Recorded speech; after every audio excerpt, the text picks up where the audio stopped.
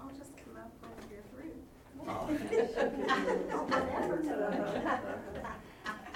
Well, I'm going to take my watch out. Now, this is a Rolex, but it's a knockoff Rolex I picked up in Istanbul this summer.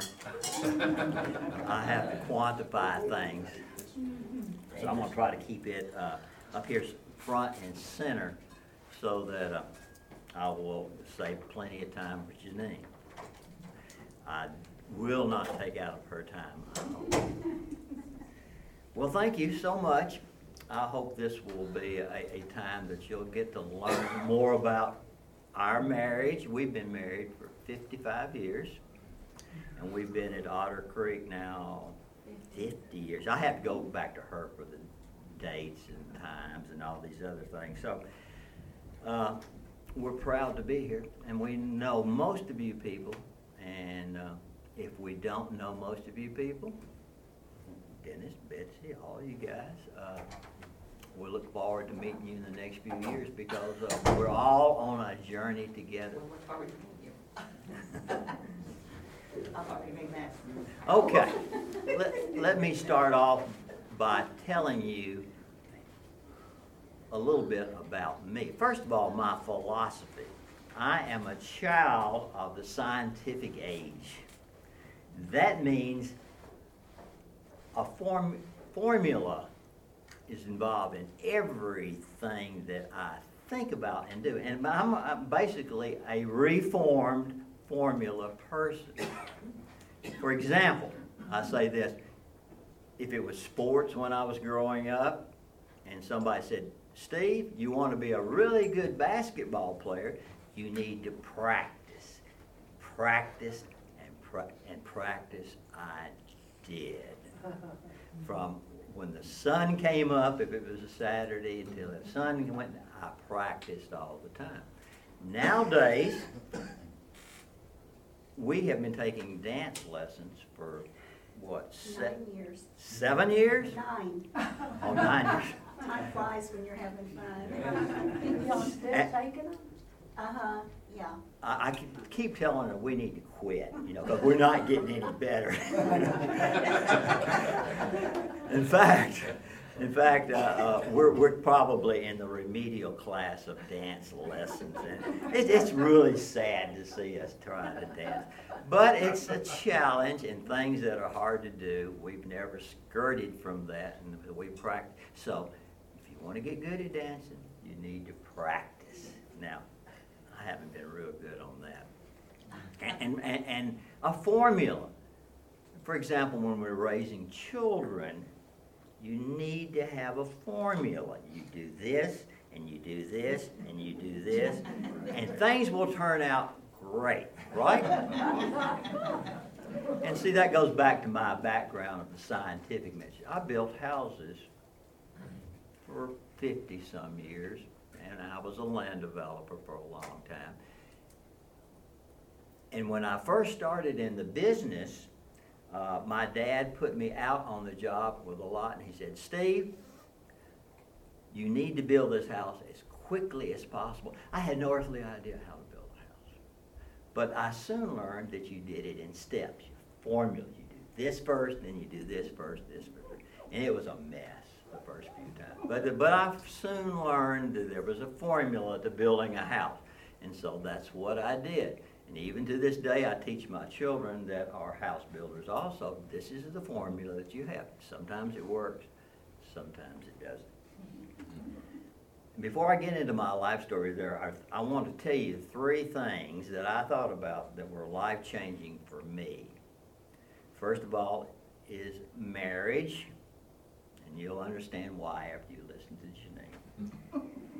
The second event that happened in our life was an adoption. The third event, and I titled it the IRS. And some of these things were good, and some of these things were very, very painful to me. And there's probably a combination of both in these things.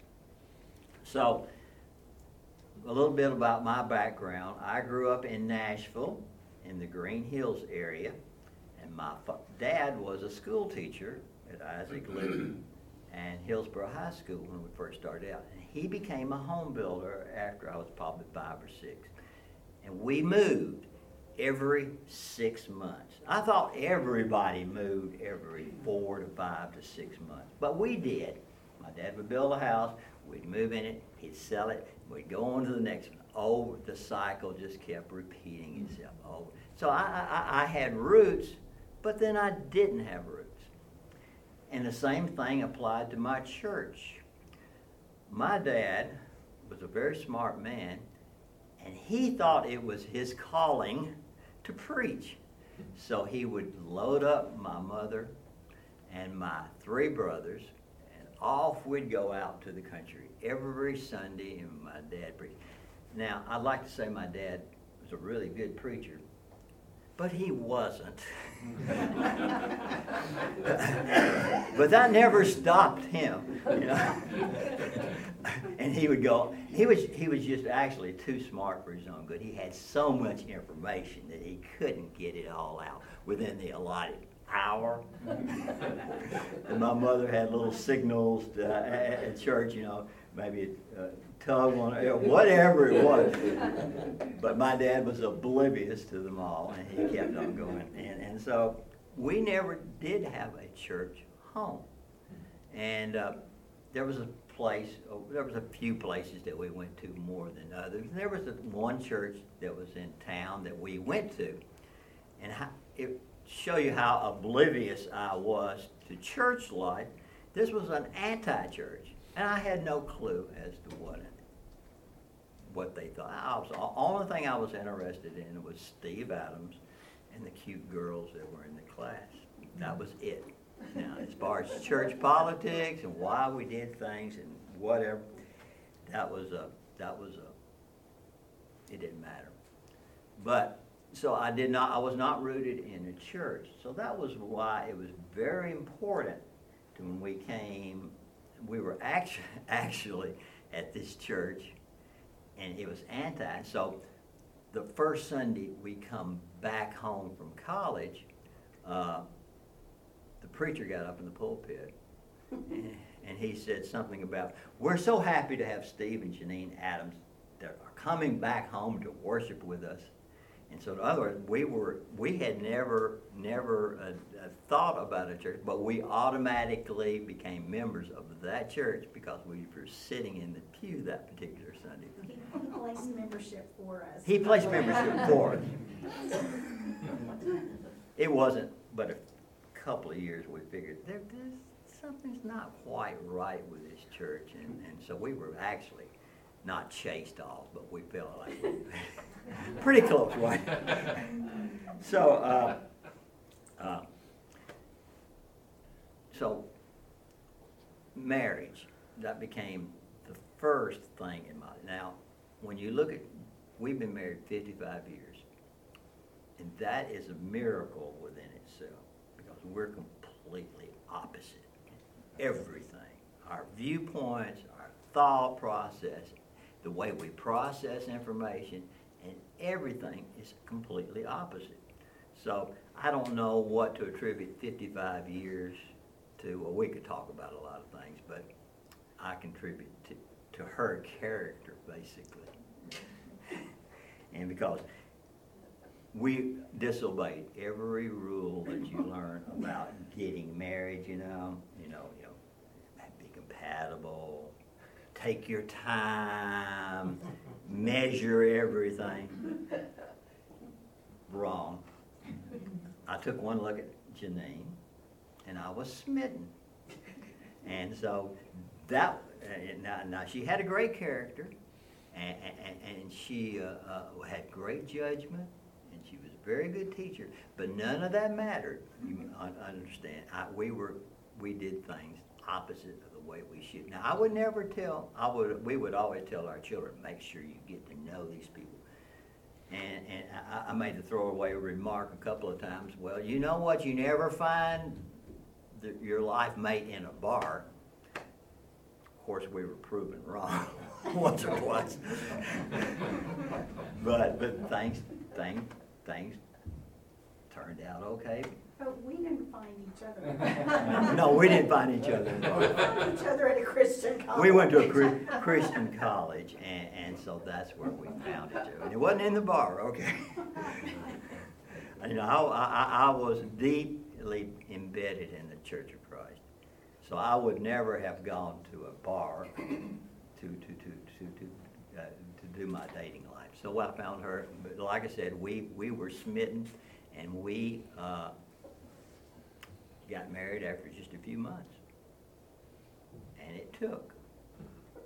I mean, we had our fits and starts and things that we soon found out that we were completely opposite. But maybe that made things stronger. I don't know. But so we were going along, and we were a relatively young couple, and we tried as hard as we could, quote, to have a family, but nothing took. In fact, Janine was, the doctor told her she probably was not going to have children. So we started the adoption process, and lo and behold, after several months, we received a call, are you interested in adoption? And we said, of course. So within a month or two, how long was it before we? 3 weeks, we found out. 3 weeks. The baby wasn't born yet. The baby wasn't born. So we, when the baby was born, we journeyed to this place to get the baby. It's a beautiful, beautiful baby boy. Healthy, blonde, good looking, and everything else. And well, the fairy tale now begins. It wasn't very long until we discovered we were relatively compliant children, I would like to say. You know, I had a mischievous side. She was a preacher's daughter, and she did everything by the book. But having this adopted child who was oppositional to everything that we knew, and remember that formula I talked about? If you do this, and do this, and do this, things are going to be great. Well, it wasn't too long that before we realized that this formula wasn't working. So, and Steve Adams, if the first formula doesn't work, then you try the second formula, and you'll make it work. And this went on for a long, long, long, long time with these formulas trying to make things work. And like I said, in the meantime, we were looking for a church home. And so we visited a few places, and we came to Otter Creek. And you got to remember now, Otter Creek was in Nashville, but it was basically a big country church is what it was. A Sunday school class, or the Buddy Arnold, and it was always a quirky place. I want to caution people that join Otter Creek.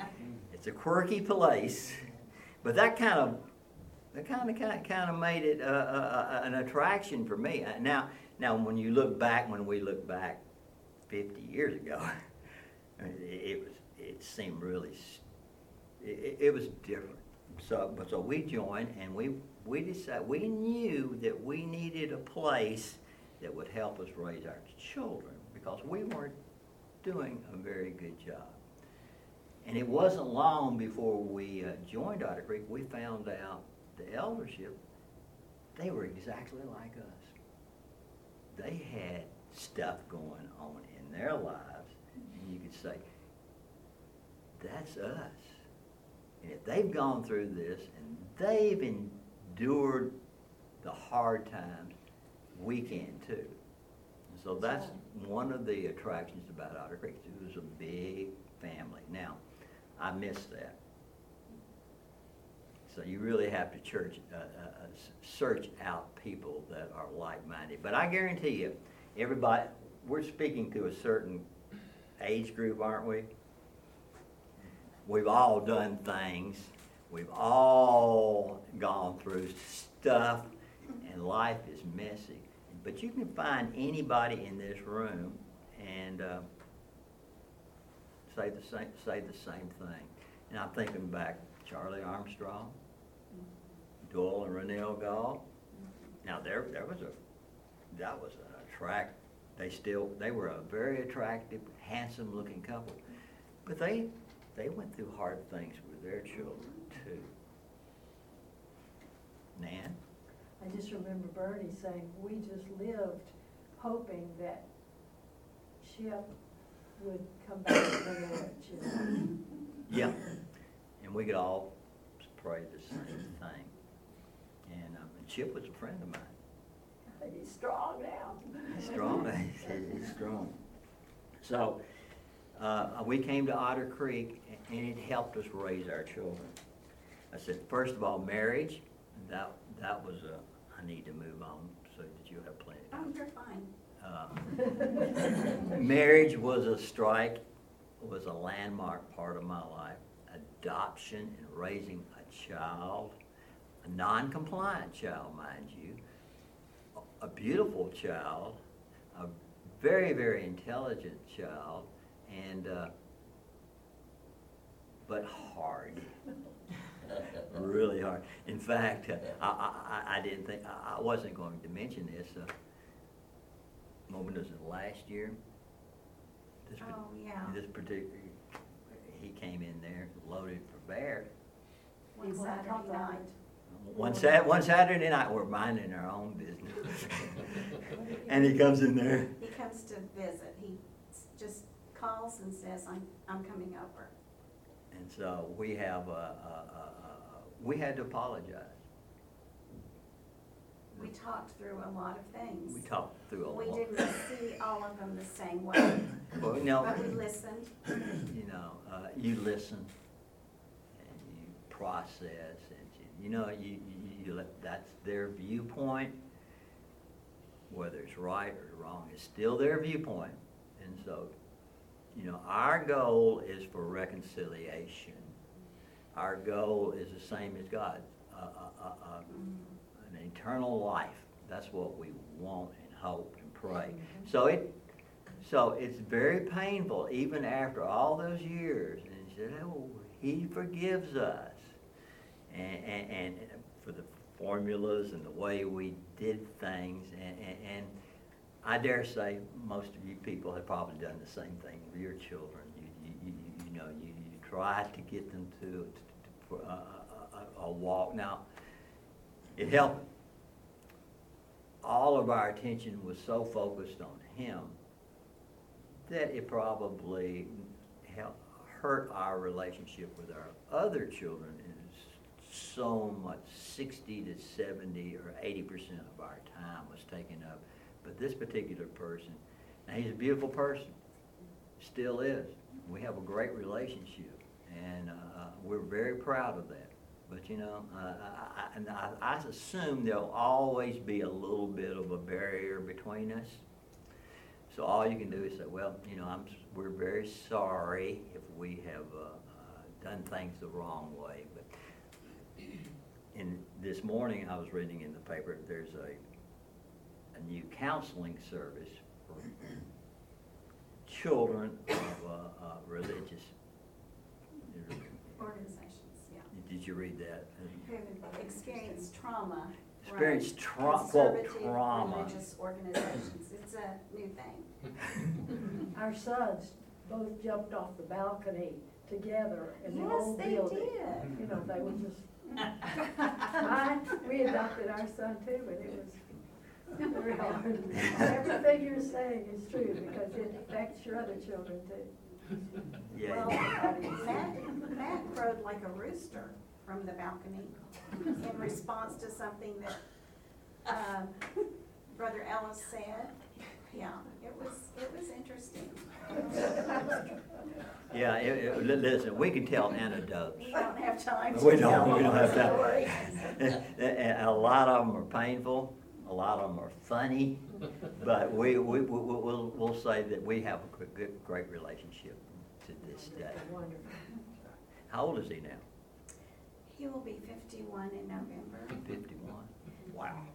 And we do have a great relationship with us, and we are still praying that he will have a relationship with God. I have to agree, he is a good-looking guy. Worked in the ski shops and taught skiing. He's just a beautiful person. He was the only one that got a standing ovation. Only one what? Only one that got a standing ovation When he graduated. when he graduated from high school. And Mine Brentwood did High not School. From show the up. teachers. From the teachers.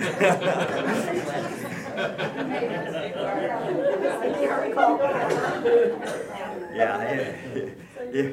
But mine did not show up for graduation. The service at Otter Creek, no, he didn't come.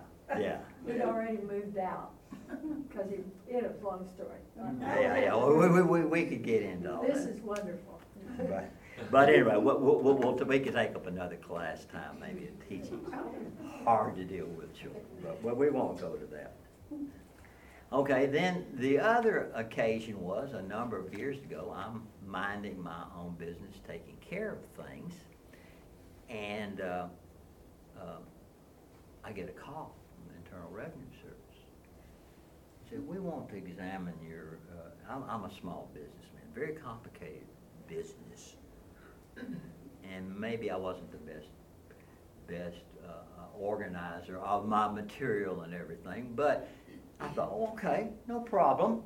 They'll just turn everything over to them. So just, wheelbarrows full of documents I turned over to them. But that's what you do. You have nothing to conceal. This is a hard to understand business. And so I did. And about 6 months or so later, they said, we've gone through this audit and there's some problems. Would you come down and see us? Oh, okay, no problem. Take the rest of my stuff with me and give it to them. And the gist of it was that they said, we're going to prosecute you in federal court for income tax charges. And so that was a shock. And I remember coming to a class about this size with Otter Creek men, and which we need prayers because we're going through this thing. And the government is going to charge me with income tax stuff. And so I'm thinking, well, we'll be okay. We'll be okay. So I go see my attorneys and everything. And so they go up to Washington and they say, yeah, you don't want to do this. This is just regular stuff that you don't understand. And, but they did. And so I'm thinking, we sit in the attorney's office and I'm thinking, what are the odds? They said, when you go to federal court, they have a 98.5% chance of winning. So it's always a slam dunk when they take it to federal court. And by this time, having a strong-willed child and navigating that, and then also navigating attorneys and everything else with our IRS was very, very stressful, as you can imagine. And so I go to come to Otter Creek, and I reach out to people, and they say, well, you'll get through this. So long story short, we go to federal court, and L. Clure Morton, Higgins was the judge up there, and so they presented their case, and my attorneys presented our case. And so we're sitting there. So they go out, the jury goes out. I think 98.95% chances of me losing. But I couldn't get. Well, it was very, very hard. And so the jury goes out. And so after 5 or 6 hours? Well, there was, it went to the jury on a Friday afternoon, but this was Memorial Day weekend, and so they held off and came back on Tuesday. You can imagine the state that we were in that weekend. Pretty hopeless, but they came back on Tuesday. But through it all, Doyle Gall, Renell Gall were there. Jerry Collins was there. Jerry Collins was there. And Bud and Bernie and everybody. And we just felt the power in the courtroom. Because they were sitting way back there, but they sat through most of the trial, which was, it took about a week. And so you can imagine the stress that I'm under from Friday till Tuesday. And so the jury sits for a while, then they come back, and I stand, and they said, not guilty. 3 times. And I'm thinking, you know, we're all guilty of something. But isn't it great to realize that you are not, and other people agree with you. And so I'll never forget the support that we had from Otter Creek. That's one of the strengths. And I've always made the pledge, if anybody gets in trouble at Otter Creek, I'm going to be there. You know, who wants to sit through a week of stuff in federal court? But I'll be there because that's just who we are and the support. And so we had the biggest party you've ever seen. And so there you have it, Janine. I don't know if I can speak after this.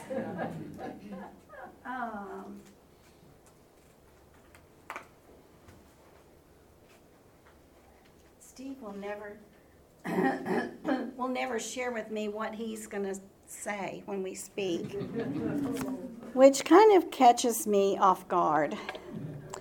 Because I don't know what I'm going to say. I know.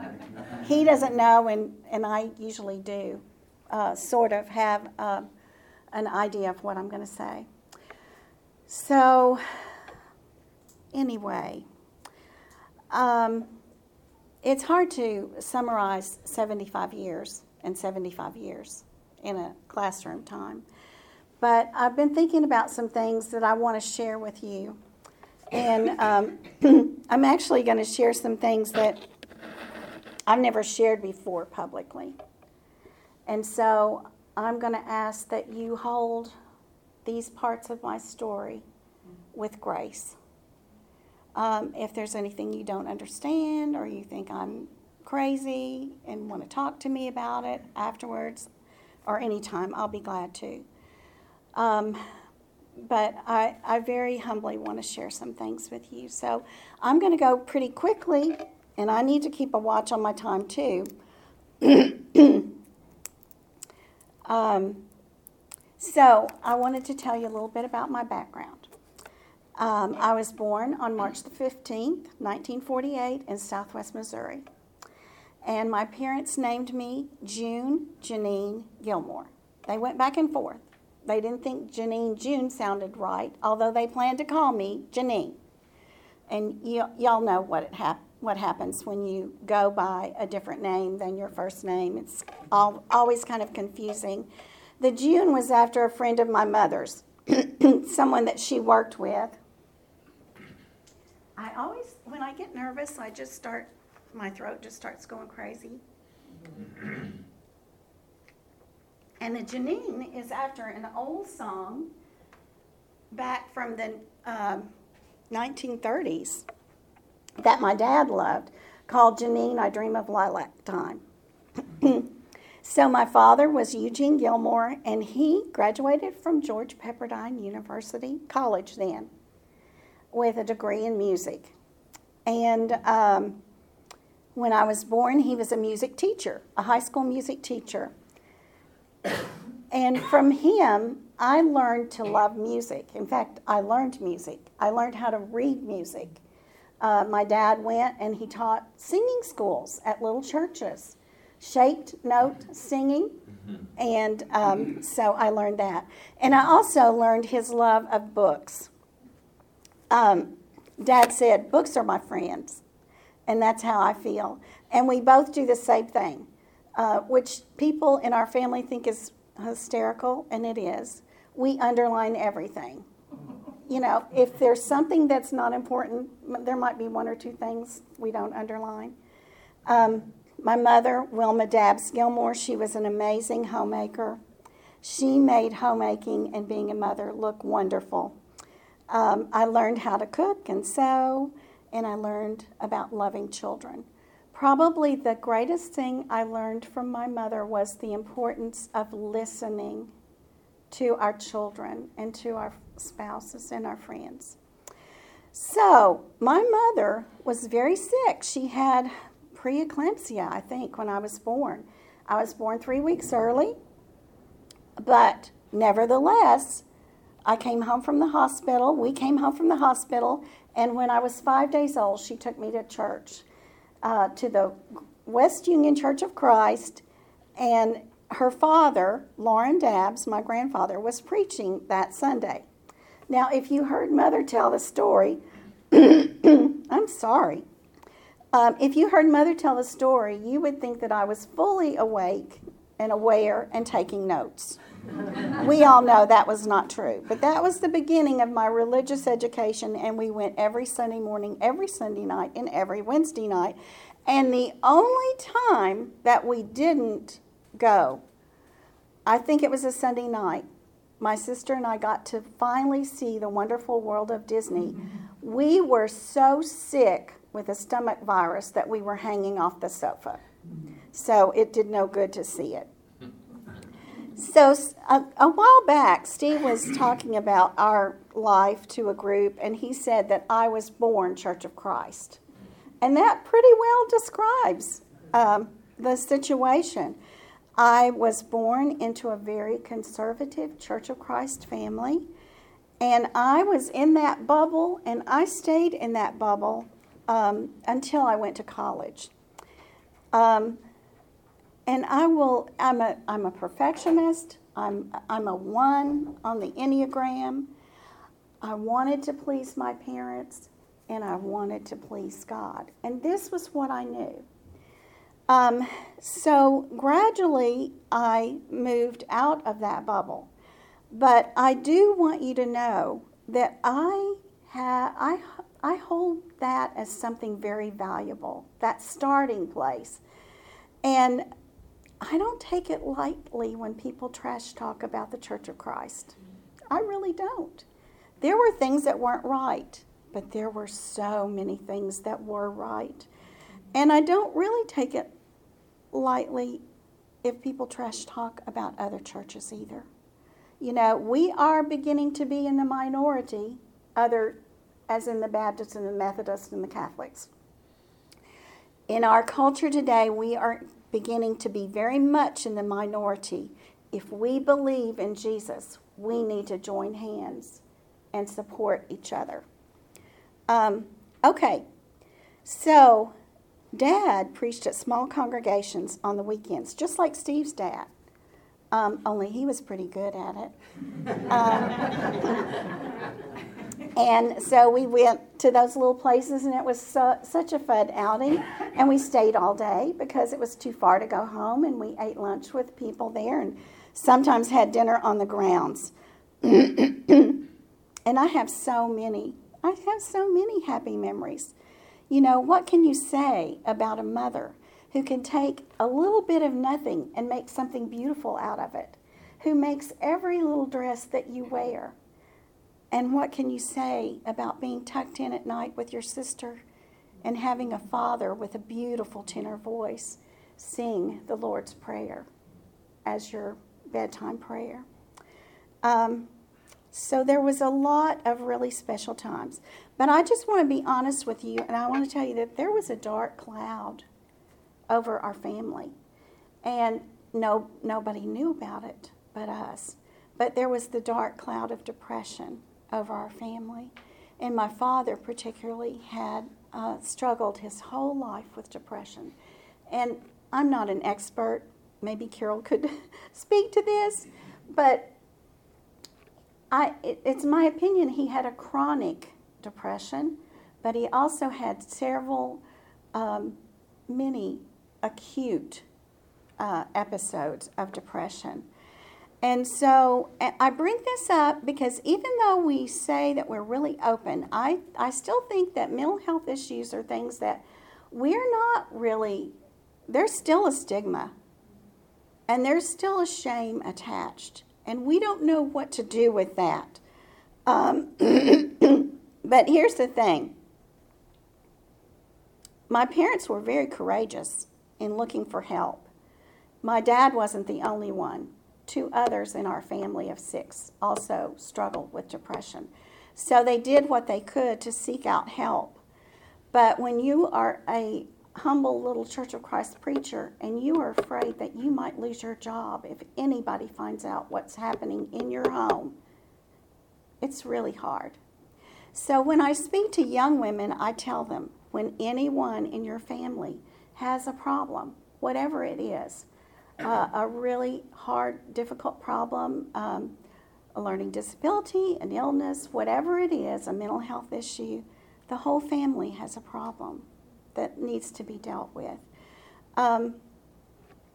Okay, let me see where I am. Okay, I'm watching. So I'll have to speed up. I'll have to start going faster like that train down the mountain. No one chooses to have depression. No one. Just like no one chooses to have diabetes or cancer or blindness. No one makes that choice. So we really need to be very, very kind and very gentle with these people. And I just want to say that I believe in therapy. I believe in medication. I believe in Christian friends who support and encourage. And I'll also throw in this, which is kind of addresses mental health, but spiritual health. I believe in freedom prayer, and have found it to be a huge blessing personally in my life. Okay, so I'm going to go a little bit further. There were 4 children in my family. I promise this is going to get happier. But not for a minute. There were 4 children in my family. My sister Joyce, who's 3 years younger than me, and she lives in California, and she is an ordained minister in the Congregational Church / United Church of Christ. You can imagine how well that went over. My sister Lois is 11 years younger. She lives in Virginia. She started out as a social worker, and then she was a preschool teacher, and then she was a preschool director. And guess what? She's a Presbyterian. Now for the really hard part. My mother died on January 17th, 2010. And my father died on January 18th, 2012. And those were really hard moments, really difficult moments. And to be honest, we don't have, it would take all day. Caregiving for adult parents can be very difficult and very challenging, and it was in our case. But we had a brother. His name was David. And he struggled with all kinds of issues for most of his life. I know some of them. Most of them I don't think I do. So, 12 years ago, sometime between October the 3rd and October the 12th, our brother took his own life. And it was devastating. And I was at home. I was taking care of grandchildren. and the phone call came. Steve came home to get them. I headed to Murfreesboro. My son-in-law met me there. And I had to walk into an assisted living and tell my 90-year-old father that his worst nightmare had come true. So that was a difficult time. We prayed, we read scripture, and we sat in silence. And we determined between our family that we would live through it and we would go on. Okay, enough hard stuff. I want to go back to some more lighter stuff, go back in time. My dad felt called to preach, and at first he still taught school, and we, you know what, Church of Christ preachers, they have the job security of football coaches. We moved every 2.5 or 3 years. And so, in fact, when my parents celebrated their 50th wedding anniversary, they had lived in 22 places in 50 years. So we moved all over, Missouri, Oklahoma, Kansas, Texas. And Steve always tells people I'm a Texan. I'm really not. I'm from Southwest Missouri. That's where my people are. But I did graduate from high school at Burt Burnett, Texas. And I went in for my counseling session with the guidance counselor in the spring of my junior year. And she said, you know, you could graduate this year. You only have 2 classes to take, and you could do those by correspondence course. She said, do you want to do that? And I said, no, I don't. And I went home and I told my parents, and they said, yes, we think that sounds like a good idea. And probably for multiple reasons. Probably because my sister was going to be coming up and getting ready for college, and it would have overlapped. I don't know. But anyway, so I went to Oklahoma Christian College.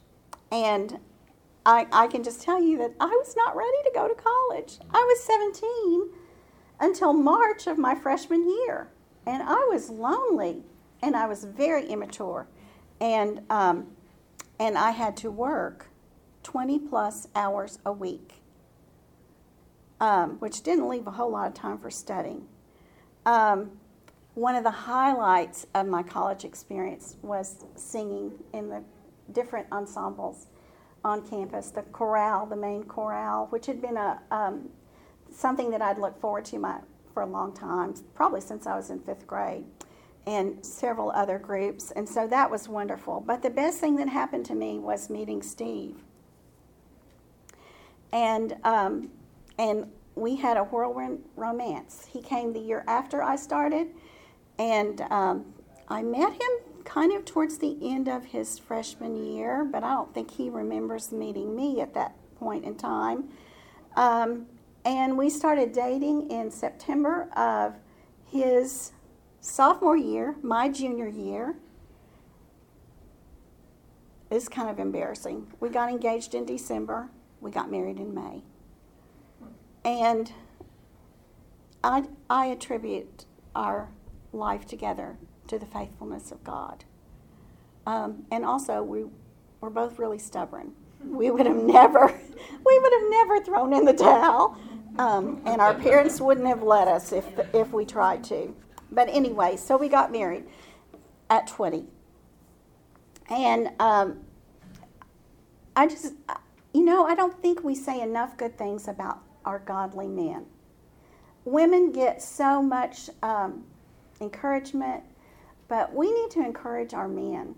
And I'll tell you what, he's not perfect, but he has been so patient with me, and he's encouraged me. He's given me opportunities to grow as an individual. We've worked together as a team. One time Matt was dating this girl, and they broke up, and she wrote me this letter, and she said, I just loved your family. I think she loved our family more than she loved Matt. And she said the way you work together as a team on anything. And he's done everything. I tell people he did everything that I ever did, except he never could figure out breastfeeding. But anyway, so we went to Green Hills Church of Christ. He told you about that. The minister placed membership for us. My first crisis of faith was wanting to have a child and not being able to have a child for a while. He told you about that. And so the good news is we did adopt Matt, and then we had some immaculate conceptions. And we had 3 other children. So we have Matt, we have Stephanie, we have Michael, we have Sarah. And we have our son-in-law, Robbie, at Brentwood Hills. We have Donna, who's Michael's wife. And we have a really special and unusual situation. Matt and his wife, Christy Beth, decided to get a divorce. But we decided we weren't going to divorce her. And she decided she wasn't going to divorce us. So, it is what it is, but it's better than the alternative, and we're thankful for her. So we came to Otter Creek, and the thing that attracted me was Buddy Arnold because of the music, the beautiful music. I love that. And also because I saw all these women that I knew they could help me. Many of them had foster children, adopted children, several children, and so that was just a huge blessing. Oh, I forgot to tell you, we have 6 grandchildren, but I'll have to tell you about them another time. But, the other day I was having lunch with Dell Wilcher, and we just started going down memory lane. I mentioned to her that I had found a letter that Charlie Brandon had written us at the time of Steve's becoming an elder the first time. It was in May of 1996. And just how touched I was to read this letter. It was a 3-page letter. And at the bottom, he wrote out a prayer for us, the 2 of us, and a scripture. And I'm going to share that with all the elders in the near future. But what we found, and Dell just got kind of teary-eyed, and I did too, because we started talking about Bud and Bernie and John and Ruth Rucker and Jack and Virginia Carnes and Charlie and Martha Brandon. We started talking, and Dell said, "Oh, Janine, this is our cloud of witnesses." And they've gone on before us, but we still have a cloud of witnesses here. And like Steve said, I'm thankful. They've been with us through thick and thin. They've been with us in the joyous times, and they've been with us in the deepest sorrows. They've been with us at the funeral home. They've been with us at the hospital. They sat with us at the courthouse. What can you say about faithful people like that? So anyway, quickly I'll say, I just really had almost a midlife crisis when we were going through this stuff with the IRS. And I came one day and I sat down. I came into his office and I sat down on his lap and I said, "Why?" We had multiple layers of problems that we were dealing with. And he said, "Well, this is a scripture that I was reading. I don't know if you remember this. We felt the sentence of death, but this happened that we would not rely on ourselves, but on a God who raises the dead." So that was a verse that we held on to. I am getting to the end, believe it or not. So I want to just tell you that another really significant thing for me was in this time, I had read all of these self-help books, and they didn't help. There might be one thing or one thing here, they didn't help. And so I was driven to the Word. And we talk about how we are people of the Word. Well, we're a bit prideful on that. Some of us are people of the Word, but not very many of us. And I'd been in church Sunday morning, Sunday night, Wednesday night, but I had not really been into the Word. So I got into the Word, and then I went to Bible Study Fellowship. And I know this is not the kind of study for everybody. It's a study. There are lots of good ways to study the Bible. It's the thing that just happened to click with me at the time, and it blessed me in so many ways, and I won't even go into all of those ways. But then we decided to start something similar here, and they asked me to lead it because I was the only one who'd been a leader in Bible Study Fellowship. And we didn't feel confident to get up like Sandy and teach just from the Word, So we used the Beth Moore and the different packaged Bible studies. There again, it's a way of studying the Bible. It's not the only way. So anyway, that was very significant in my life. I was a caregiver to 4 of my grandchildren, which was wonderful. And then I was a caregiver for my parents, which was bittersweet, but was an honor. Now what I'm involved in is a mentoring group, an IF group, with Janet Carruthers leading. We have 4 young women, half my age. It's a very special group. We've been together for 4 years. And out of that group of 4, one woman came to me and said, I never studied the Bible growing up. She never went to church and she never studied the Bible. Will you teach me the Bible? And I said, yes, I will. And so we started, and we spent 2 years on the Old Testament. And it was a very meaningful, it was very meaningful to me. So I have another young woman that I teach as well. So my hobbies: reading, scrapbooking, decorating my home, baking, strength training, piano lessons, writing my story, and dancing with my darling husband. So we're like most of you, not Allison, she's a young woman, but we're like most of you, we're on the home stretch. And we realize we are on the home stretch, but we are determined that we want to finish strong. And I'm still a perfectionist, but I know I'm not having to earn my way. You know, grace is something we learned at Otter Creek. There were so many, I had that in my notes, but I left that out. But anyway, I'm not working my way to heaven, but because of God's infinite love and the love of his people, I want to respond to that. There's an old song. Some of you will know it. My young women wouldn't. It begins like this: my stubborn will at last hath yielded. I would be thine, and thine alone. And this the prayer my lips are bringing: Lord, let in me thy will be done. And here's the part that just blows me away.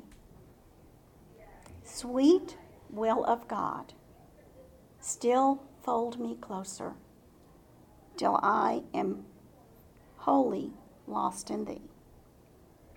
Sweet will of God, still fold me closer, till I am wholly lost in thee. Thank you all. I love this group.